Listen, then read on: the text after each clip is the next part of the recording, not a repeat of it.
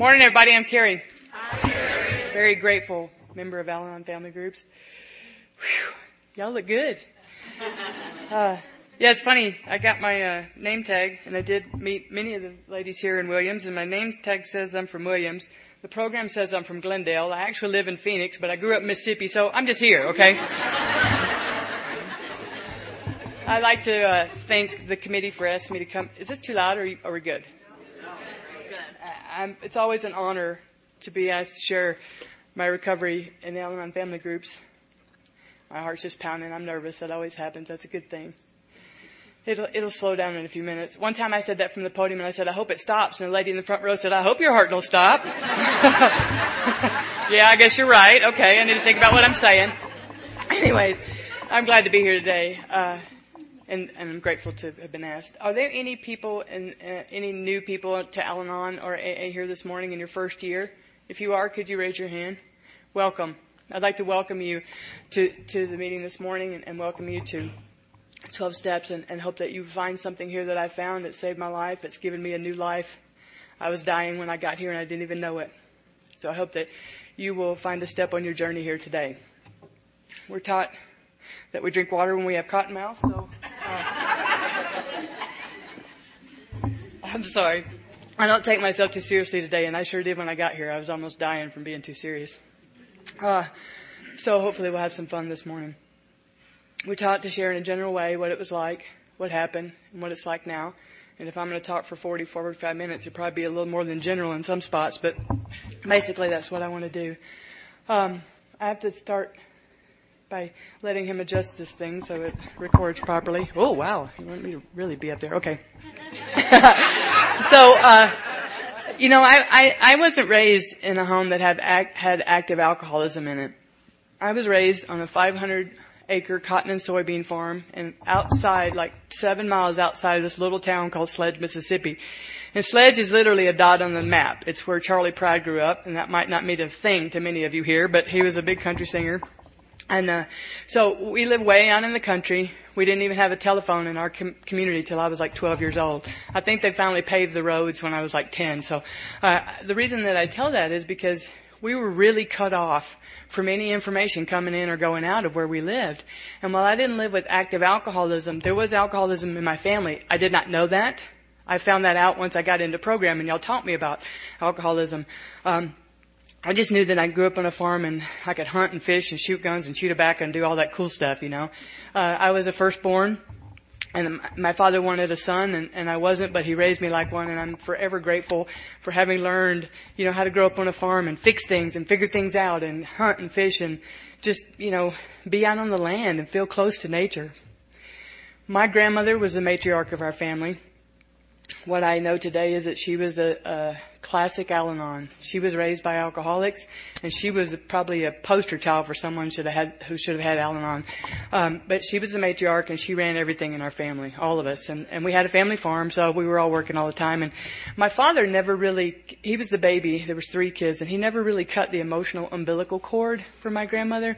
So it was always like my grandmother was probably not by her own design, sometimes in the middle of everything.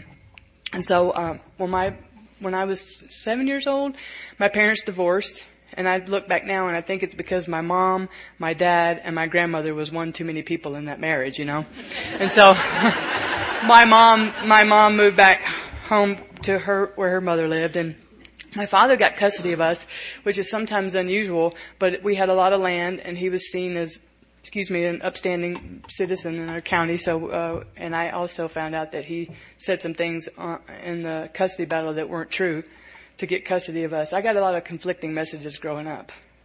I always thought that my father was this big, very man of integrity and stuff. And I think to the degree that he was, but he was affected by alcoholism too. And sometimes I think he did things he had to do to get what he wanted or felt he had to do. At any rate, my father remarried pretty quickly. I thought it was a couple years. I was told it was like 2 weeks. Because, I don't think the people in my family know how to be alone. And he had 2 kids to raise. So he remarried this gal that we thought was a city girl because she was from, what we consider a big town. Maybe it was big as Flagstaff, I don't know. But she couldn't cook cornbread very well at first, and we didn't like that. But she learned, and we didn't get on very good. And I don't need to get into a lot of great detail about that, but I think my father kind of said some things that had her feel at odds with me because he was very much about his children.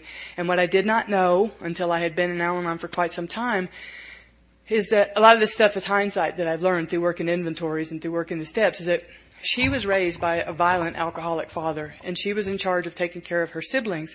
And when he would come home at night, if she hadn't done something right, he would beat her and put her in the closet. Well, when she married my father, she found someone that could be loving to her, and I think anything that she thought was a threat to that, she didn't want to have, and she saw me as a threat to my father's love. So we were at odds pretty quickly.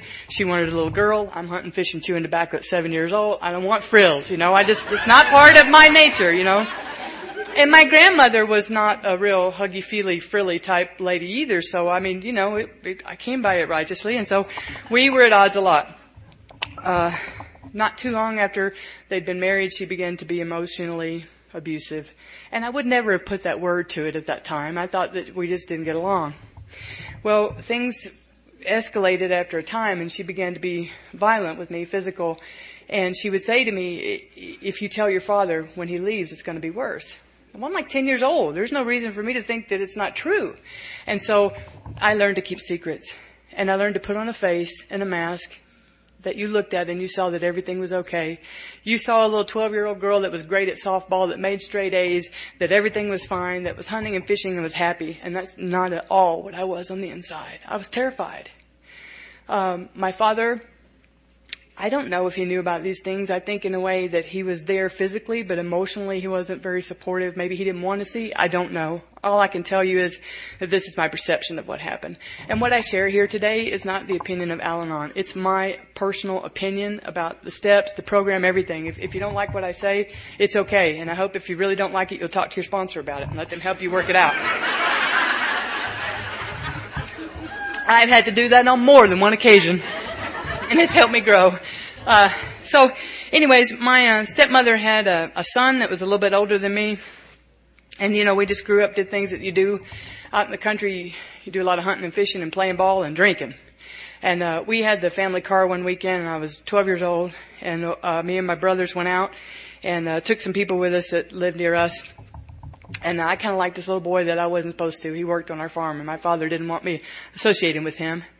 And we went out that night, and to show you how distorted, I say that I have a disease of perception because of how alcoholism has affected me.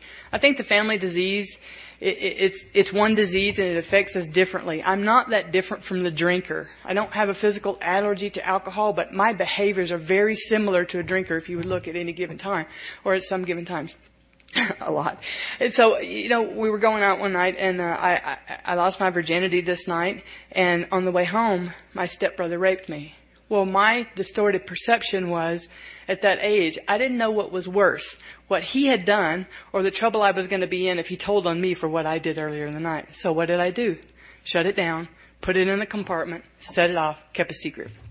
So for the next 2 years, I manipulated and controlled situations to not be in the same room by myself with my stepbrother because I was afraid that same thing would happen again. And at 12 and 13 years old, I would lay awake till 2 or 3 o'clock in the morning. If I didn't go to sleep before my parents did, I would lay awake half the night terrified that was going to happen. And it didn't. But I learned, I lived in fear constantly. Yet I didn't let you know it. I couldn't tell anyone I was so afraid. So probably when I was about 15, my controlling and manipulating failed on me one time. My stepmother made me go somewhere with my stepbrother to take some people somewhere. And on the way home that night, it happened again. And that night I told my father, and he believed me. And for 24 hours, there was sympathy, there was encouragement, there was acknowledgement. And after that, we shut the door on it, we swept it under the rug, and we went on about our lives. And for 24 hours, I had validation for at least that long. So it was like I knew they knew, but I also knew that I don't think I was conscious of the fact that we didn't have tools to deal with it, but I just went on about my life. Well, it got worse with my stepmother after that, and when I was 15, my grandfather, who lived next door to us, he died. Actually, we ran across the pew patch that morning when the phone rang, and I held my grandfather in my arms, and I watched life pass through him. And that was a pretty poignant moment in my life, and I couldn't cry about it because I was so trying to be strong for the family, because you just didn't show your emotion. You didn't cry. You barely could be angry, and I certainly didn't know to have anger displayed was not something that I didn't want that at all, because I only saw very inappropriate anger. And so, a couple weeks later, I went squirrel hunting where I had been squirrel hunting last with my grandfather, and I was able to just really let myself go and have a lot of emotion. And, so I went to college, kind of uneventful. Oh, my father let me move in with my grandmother as a result of that. I knew there was a reason for me telling you that. I moved in with my grandmother, and then things were good because no one could bother me then. My grandmother, while she wasn't really touchy-feely, no one could touch me, and so that was really good. I loved living with her. And, again, my distorted thinking comes into play here. I wanted to have a softball scholarship to college because I loved playing softball, and I wanted to be, great. And so I went and looking for a softball scholarship, but they didn't offer very good softball scholarships. So I resorted to a fully renewable 4-year academic scholarship that paid for tuition, books, room, board, everything. And I thought that was less exciting than a softball scholarship. My perception leaves a lot to be desired, okay? So I went to college, and here's where I normally say I got into a relationship within a month of being in college. I could save us all about 15 or 20 minutes and tell you that I was essentially in the same relationship for the next 10 years, but the faces just kept getting different,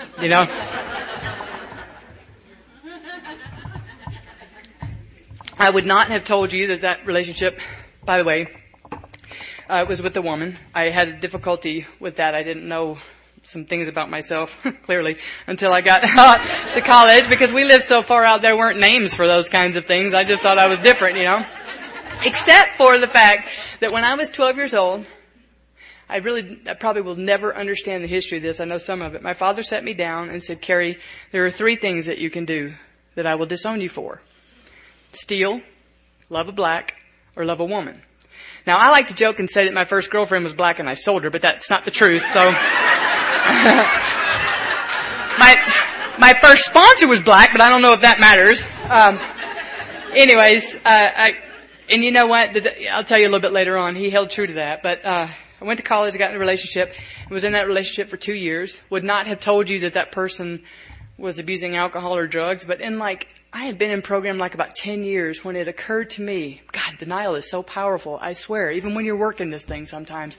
I was like, wow, she drank all the time. She smoked a lot of pot. I broke up with her and then got back with her because I felt like she was drinking too much and I wanted to help her not get in trouble. You know what I mean? It's like, whoa, I'll just keep coming back, okay?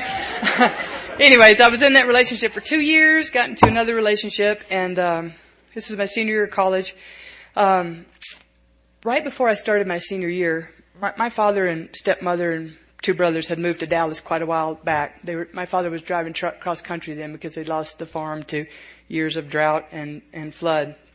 And I called my father and I said, how's it going? He goes, oh, okay. And I know that meant something tragically wrong. Was that seriously, right?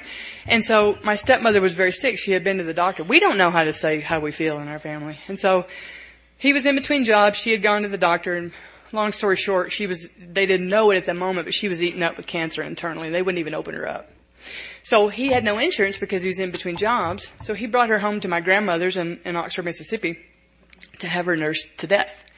And so I would drive up 2 hours every other weekend. I would go 2 hours and be there with my grandmother. And I didn't have any tools for living at this point, but I can tell you, to watch someone go from a very large in many ways of speaking that, to going down to 100 pounds, not knowing where she was. To watch that happen over 6 months before she died was very incredible. And I didn't have any resentment in my heart when I watched her suffer like that. And I would go there sometimes and they would say she hadn't recognized anybody for 3 or 4 days. And I'd walk in, she'd be like, Carrie, how are you? Freak me out, but I'm grateful to have been able to be present for that, just because I think I'm so grateful not to have so much hatred in my heart for the years that it took me prior to getting the program. So I graduated college. My partner was going to go to LA to pursue an acting career. My stepmother died, and 2 weeks later, my mother's mother died. I wasn't really close to her, but I was getting ready to go to medical school. Something in my mind just said, you can't do this, because you can't just go to medical school. You got to be the best brain surgeon in the world. And that's going to take you way too many years, and just don't do anything right now. So I did geographic. I'm a good Al-Anon, right? And so I wound up going to California with my partner. My family thought I was like completely off my rocker, and they probably were right. I mean, I'd never been west of Dallas, Texas, and I'm driving my little brown Pinto across country, you know. It's like Beverly Hills comes to LA, you know, when I come out here. My accent was so thick, people didn't even know what I was saying, you know, and they, oh God, they made fun of me. It was pitiful. Just pitiful. And hurt my feelings, you know? I mean, really hurt my feelings, because I was Southern hospitality thing, and they were mean. And anyways, they're kind of nice sometimes out there, but, went to LA, did what I do. I don't have tools for communication. I don't know how to be healthy.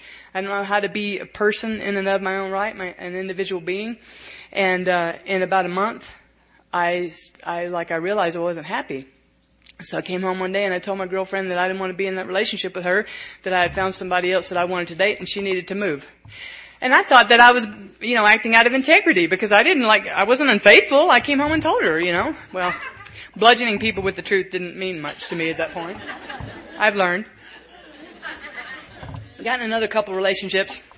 Found myself in a relationship with someone who drank and partied a lot and did a lot of cocaine, and the drinking didn't bother me, but at a certain point the cocaine had to go. So I told her she needed to quit. And I thought she would. I didn't know anything about drinking and alcoholism and the disease and craving and compulsion, and I didn't know about any of that. And so it didn't stop, as you can imagine, and I left in big dramatic flair, you know. Alcoholics are not the only dramatic ones. I'm just as dramatic, only I don't want you to think that I am. That's the thing. That's the difference. I want it to happen, but be behind the scenes. And so, through a series of events of trying to find out all the lies that I'm certain I had been told in that relationship, and because I couldn't let go of all the drama, even though I wasn't in it anymore, I met a person who was sober 2 years, in A&A. Yeah, it's AA, but I didn't know. AAA, AA, I didn't know. I knew what AAA was because I moved to Los Angeles and they had that there then. But so I meet this gal. She's been sober, they tell me, 2 years in AA, and I thought she was kind of sullen and moody, and I won't use the B word that I thought that she was because we're being taped. But and so don't you know that the next time I met her, I fell in love with her, right? And so it's exactly what happened, because I love alcoholics. I don't know about any of you Al-Anons. I love alcoholics. You could put me in a room full of 100 people, and if there was one alcoholic in there, I would find them in 30 seconds, like a heat-seeking missile, because that's what I do. They're just magnetic, they're charismatic, and I'm coming right for you, buddy. You know, I mean, that's just how it's going to happen. And alcoholics are awesome people. They are. They're the life of the party, you know. And that's where I want to be, next to you. I don't want to be that person, but I want to be next to that person. And so we went out on a date and we got married, because I don't know about what you heterosexuals do, but that's a lot of what homosexuals do. And so there's a joke about a U-Haul coming, you know. And so and also think about how I was raised. My father got married 2 weeks later, you know, after his wife had died. So I just kind of, the modeling, I didn't even really know what stereotypes were going on. I just knew that we were together now. And I went to a lot of AA meetings with her, a lot of open AA meetings, because she had a problem and I wanted to help. That's what I do. I help.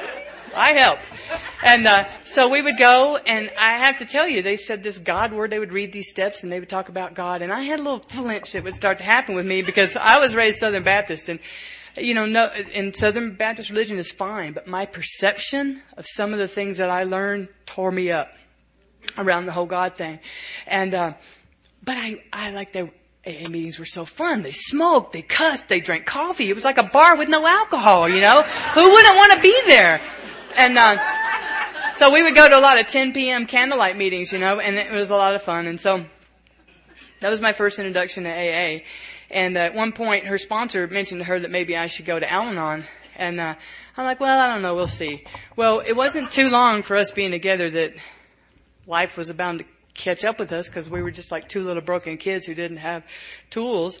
And she had a problem with anger, and I had a problem saying no. So she'd get mad, and I'd just give her a credit card, and like, she'd go spend $2,000, and I'd be like, ooh, that really wasn't what I had in mind. But, you know, I started like doing things that I really shouldn't be doing. in that regard. I remember, this is funny, I gotta tell you, so you know how crazy I was.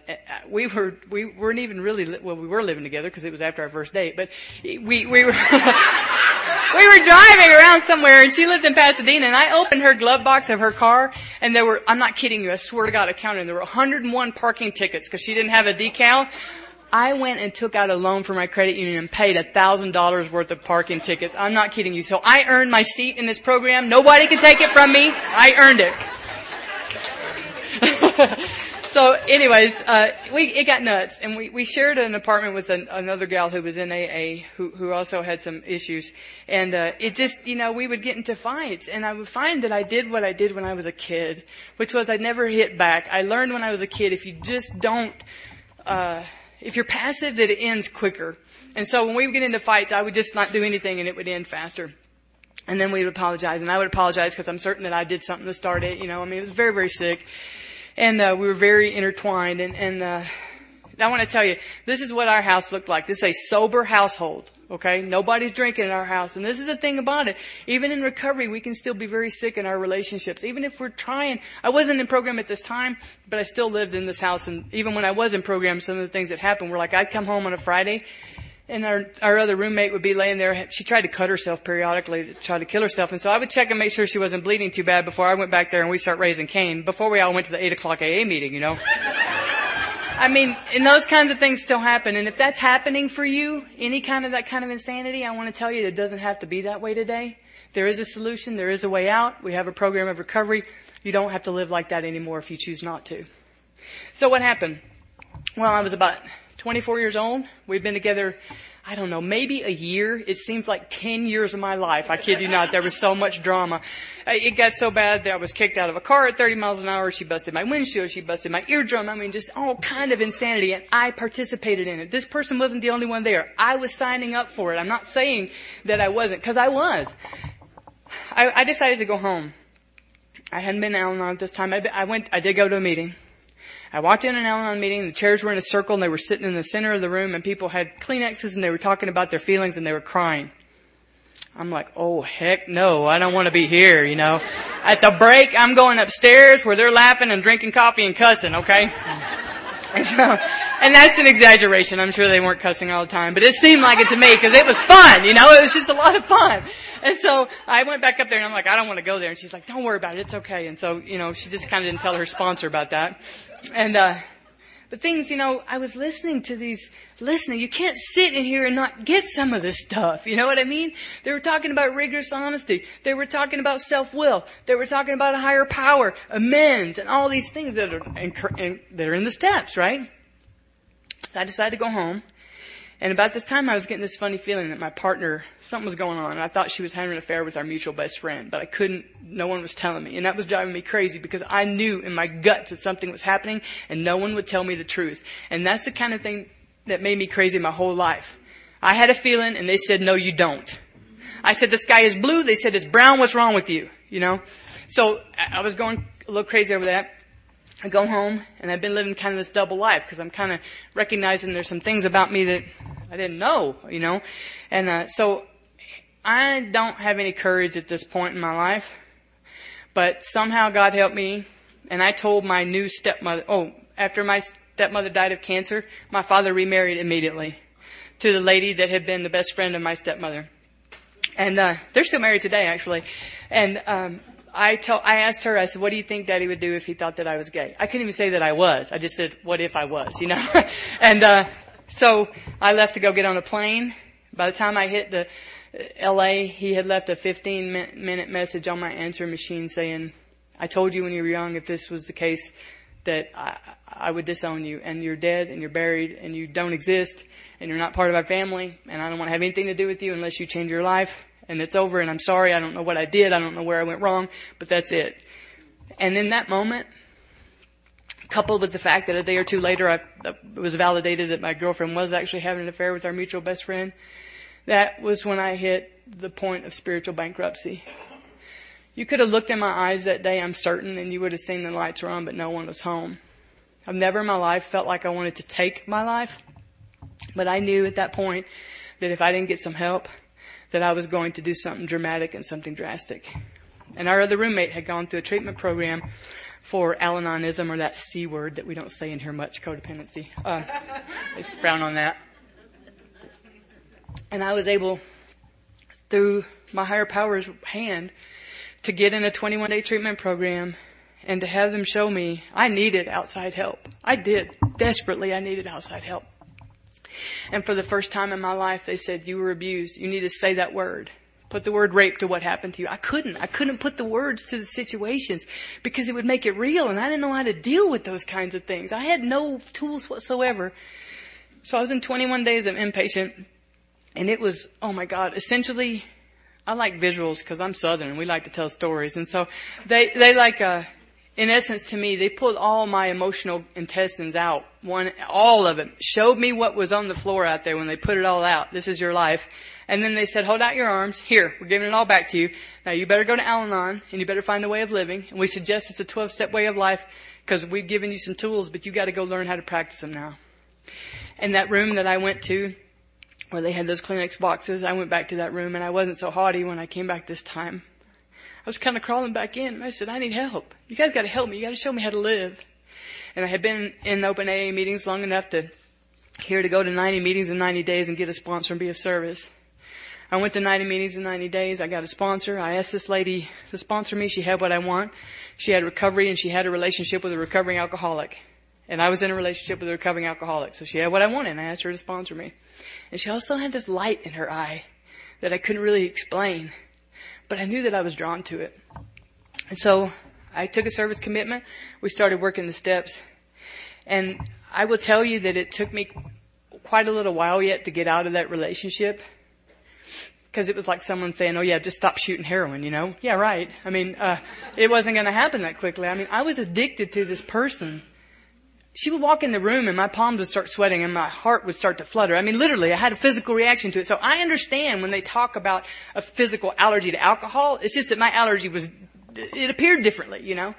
And, so I couldn't leave. I just couldn't leave. And eventually God did for me what I couldn't do for myself, and she got a job 70-something miles away.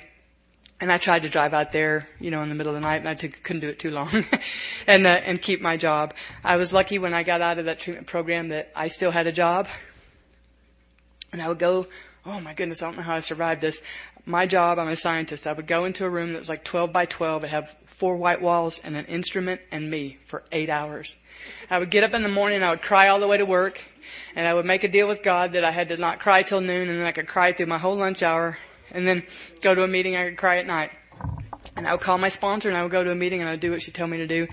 And it just was hard. I was trying to pay, I'd run up all this debt. I didn't have money. And I was telling my sponsor one time, I think I had gotten the first part of the first step. And God was showing me the second part of the first step, the unmanageability.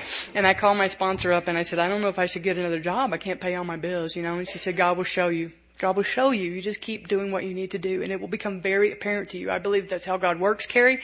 He works for me that way, and I think He'll work for you that way. In the first several months, I had to pray to her God, because I didn't have a concept of a God that worked. I still had an old idea of God that didn't work. That God was not friendly to me, the one that I thought about, but hers did. So I would get on my knees at night, dear Stephanie's God, you know, and be on my knees. She said it was okay to use her God, so I did. And it worked. It worked wonderfully, you know. Because she was so nice, you know, and sweet. And I would call her, God bless that woman. I don't know how she did it, because I would call her and we would have been in a fight and she would say, are you physically safe? And I would say yes or no. And if I wasn't, she'd make me go call her back when I was, or I could talk to her. She never one time told me I needed to leave that relationship. And I'm so thankful for that. We don't give each other advice here. We don't tell each other what to do. Personally, I don't want that responsibility. If I tell you to do something and it's wrong, I don't want that. But we give each other direction for how to work the steps and how to get closer to a higher power, right? And so, I didn't know if I should have a job. I'm getting to a second step story is what's about to happen here. She would tell me to pray. And so every month for 18 months, I was supposed to pay $316 a month to the treatment center. That's a bill that was way beyond what I could pay, but I would juggle my bills. And the third month, I sent the check in.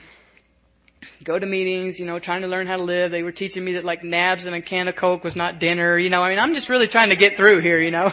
And so I went to the mailbox one day and I have this framed. There was a letter. Now the insurance had worked it all out. This is what I had to pay, right? I got a letter from the hospital that said, Miss Keller, your bill has been paid in full, and here's the last check that you sent to us.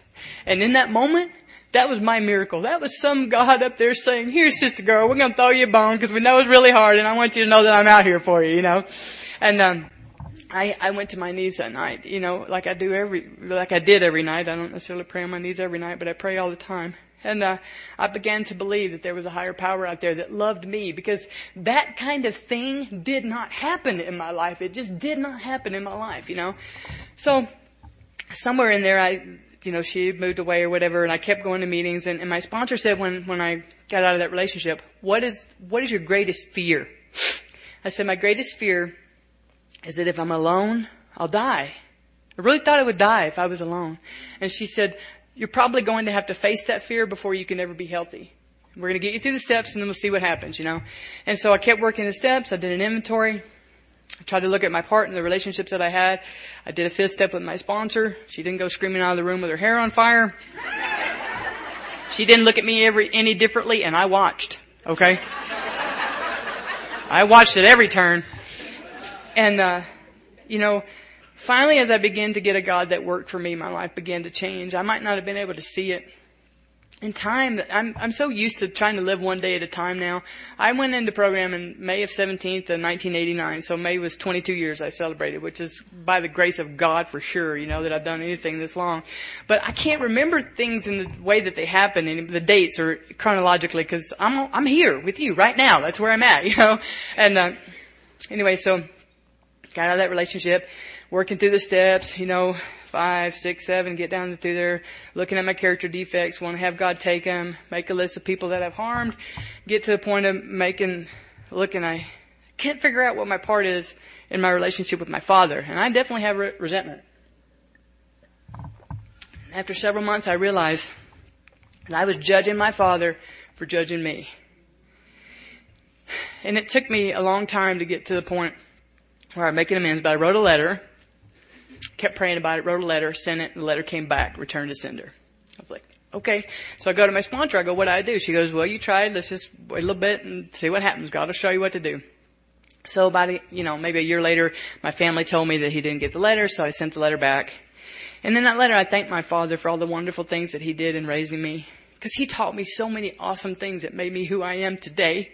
And I kept looking at the things that I didn't like instead of the things that were good, How many girls could knock the head off a match at 100 yards, I mean, not a lot, Teaching us how to chew red men when I'm 7 years old. I don't do that anymore, but hey, I liked it, I can fix things. Something will be broke. He would say, what's the deal? I would tell him. He would tell me what tool to use, and he'd say, okay, you go fix it and come back and tell me what happened. I know how to figure things out today, And I'm grateful for that. I'm so grateful for that, And, so I made amends to my mom. After my parents divorced, I really didn't have anything to do with my mother. Because I think what it was, is I didn't know how to go to her. My mother, if there's an angel that walks on this planet, it's my mother. She's the sweetest person in the world. And I think I couldn't go to her house with her being so sweet and open my heart up to let it in and then go home to live with what I just couldn't do that. It was too painful. So I just kind of shut her out as politely as I could for a Southern girl, But when I got into program, I didn't tell my family for a long time that I had been in the treatment, but I called my mom and I said, I want to have a relationship with you, and here's the truth about what's happened. And if you're not okay with that, if we can't have a relationship where we talk about things and maybe get mad sometimes at each other and work it out, I can't, it has to be genuine, it has to be real, or I can't do it because I have to live by these steps. And she said that we could do that. And it was such a blessing, and it's still such a blessing in my life today. So I continued to work the steps and clean up things in my life, and I got this bright idea that I would learn how to date healthy, and I got a plan, okay? I developed a plan. So I called my sponsor and I said, I got a plan. She goes, oh, let me hear it, I'm certain that I was a good source of humor for her on many occasions. And I said, well, 30, 60, 90, the whole thing AA's got going on, I said, I've decided that if I meet someone I like, I won't kiss them for 30 days, and if I really dig them, I won't have sex for 90 days. And she fell off her chair laughing at that. Not how I do things. But see, I realized I had been putting the cart before the horse for like my whole life. I would have sex later and then make a marriage out of it. And 6 months later I'd wake up and hate your guts and didn't know what went wrong, you know. Well, so I started like getting to know people, and I don't know much about intimacy. And intimacy is not just physical intimacy. I've learned that here in this program. I mean, it's getting to know who you are on the inside, you know, and seeing who you are. Are you someone that I like? Are you someone that we have, even for friends, we're intimate as friends, you know? Could we be friends? Do we share commonalities? Do you like to fish? You like to hunt? You like football? What is it, you know? And so I began to like learn to go to coffee with people. What a concept, you know? And to be friends with people and recognize, my sponsor had me write out this list of characteristics that I had to have in a partner and characteristics that I absolutely could not have in a partner. And so I would go home at night sometimes and look at my little list, you know. Did they meet those? And a lot of, you know what I found out early on when I got my plan? I would meet girls, and when I told them my plan, they didn't want to have anything to do with me. Go figure. They have a saying down south. It's called water seeks its own level. Y'all know what that means? I was finding where I was, right? I was just like that homing pigeon thing, right? You know? When I got healthier, I began to be attracted to a different type of person. And it's amazing because the type of people that I'm attracted to today, I would not even have recognized 22 years ago. Wouldn't have recognized them. I thought people that, when I first came in, there were people sitting around, they were quiet, they were still. I thought they were boring. I didn't know they were serene. You know? I mean, like, again, a distorted perception, right? So I kept working the steps, continue to take personal inventory. When I'm wrong, promptly admitted it. I've learned to do that.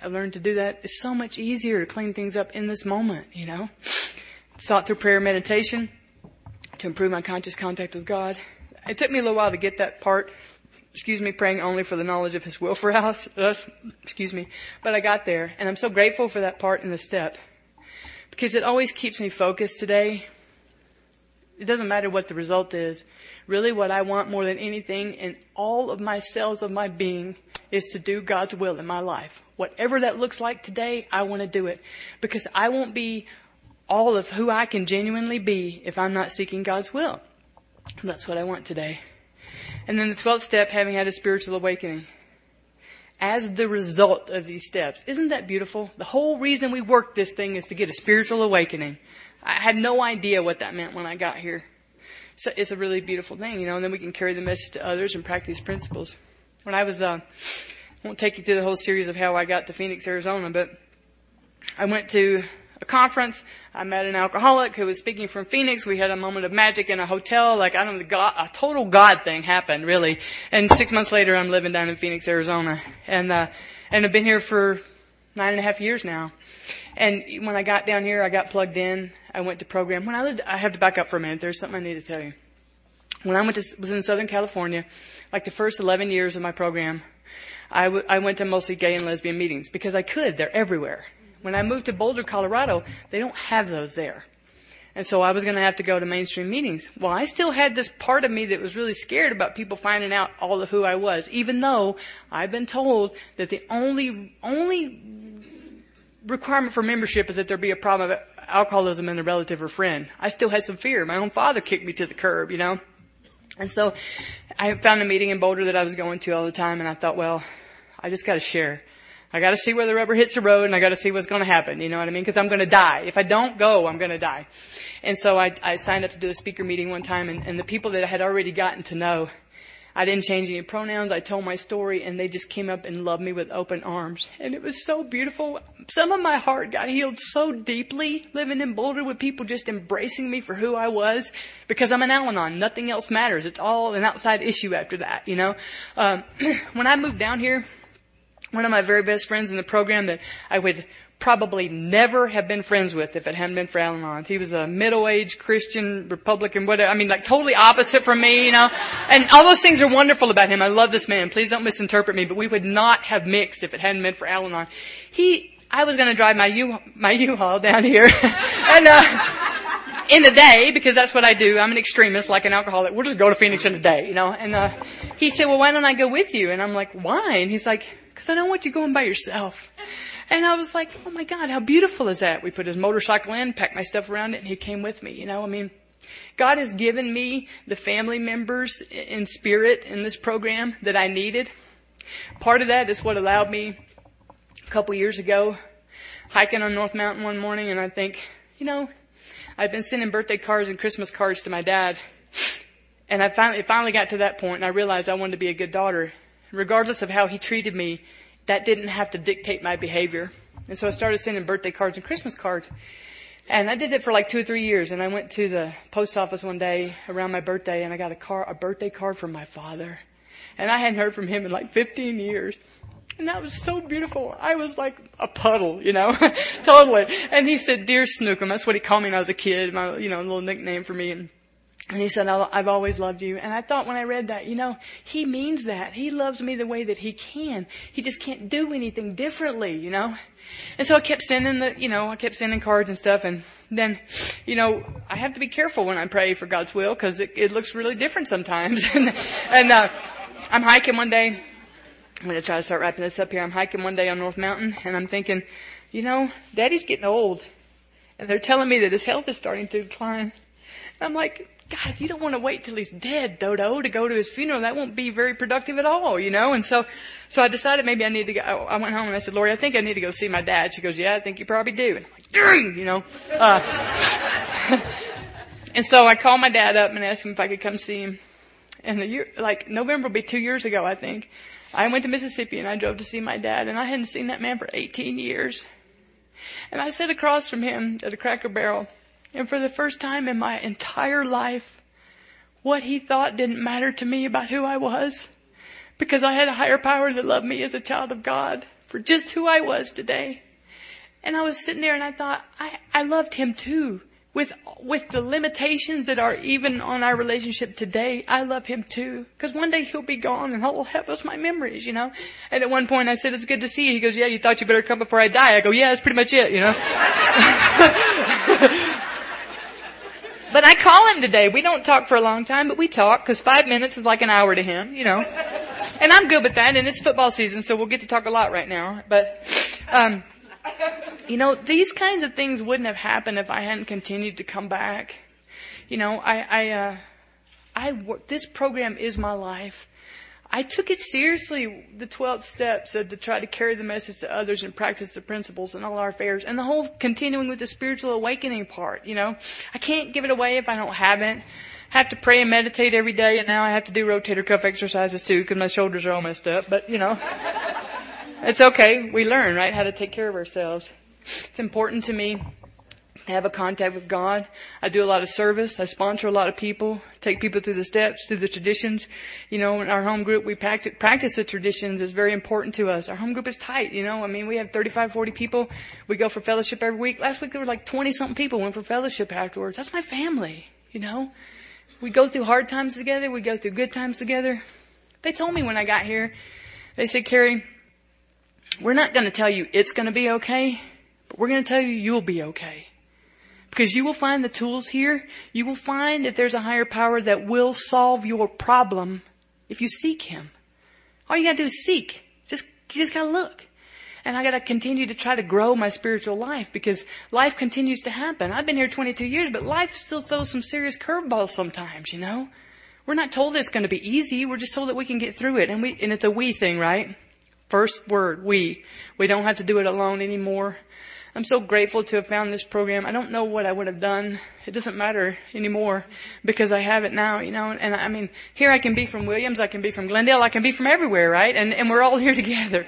I'm so grateful to have found so many wonderful people in the fellowship that I love so dearly. So many people I see here today that I love so very much, and share parts of my life with you, and you with me, and we can be anonymous and, just let God keep flowing through us as we try to carry this message and recover together one day at a time. Thank you so much for being here today, and thank you for sharing my recovery.